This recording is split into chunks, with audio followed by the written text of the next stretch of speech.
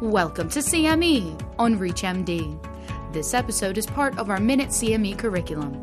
Prior to beginning the activity, please be sure to review the faculty and commercial support disclosure statements as well as the learning objectives. This is CME on ReachMD, and I'm Dr. Corey Kasper. Here with me today is Dr. Sudipto Mukherjee. Let's discuss the relapsing and remitting symptoms that our patients have with Castleman's disease. So, Dr. Mukherjee, what can you tell us about these systemic symptoms? How can we prepare our patients for what's in store for them over the course of their disease? Thank you, Dr. Kasper, for this very interesting question. And I think it all begins with a diagnosis of IMCD. And before launching into any treatment, that is one of the key times when the provider and the patient needs to sit down and have a very broad and a frank discussion about what are we getting into. IMCD is a chronic disease. None of the therapies are curative. And when the treatment is started, the current recommendation is to continue the treatment indefinitely or lifelong until disease progression or unacceptable toxicities. So we may be talking about in some patients for a few years, in some patients up to a decade or more of treatment. That's the most data we have on cetuximab responding patients as of now.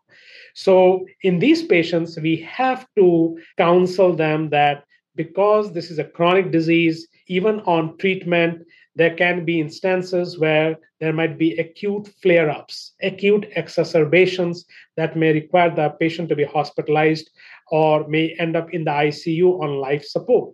Why it happens, we do not know. There are many hypotheses, and one of them that has been shown has been differential levels of interleukin-6 in different body compartments. For example, in patients who have a pulmonary failure, interleukin-6 levels in the pleural fluid could be sometimes as high as 6 or 8-fold than the levels in the circulating plasma.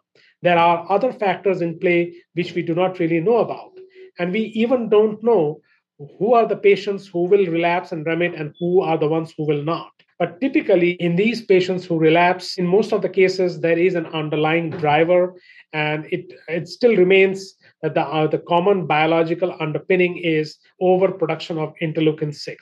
How we best manage these patients is through best supportive care. Sometimes it may require the use of high-dose steroids to calm down the cytokine storm. And in several instances, mostly reported either in personal clinical experience, including my experience, and in some case reports, is more frequent use of interleukin-6 from once every 3 weeks to even once weekly. These have not been rigorously tested or validated, but there are some reports that these have been used to manage these significant adverse outcomes in the clinical journey of these patients when they relapse.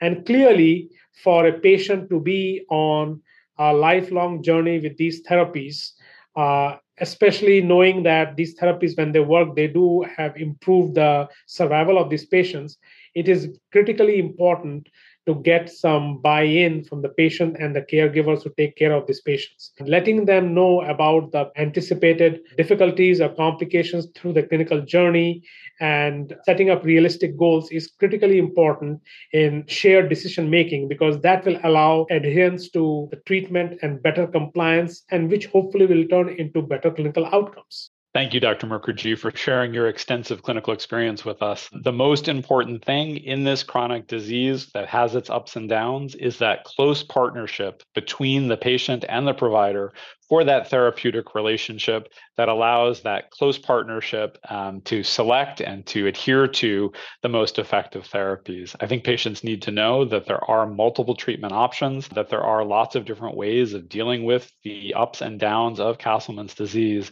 but that it's a journey, and it's one that together, the patient and the provider, and maybe even the greater community of Castleman's providers and patients can support and can be, again, a long and healthy life.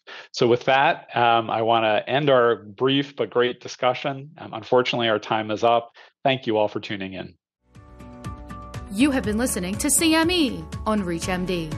This activity is provided by Prova Education and is part of our Minute CME curriculum. To receive your free CME credit or to download this activity, go to reachmd.com/Prova.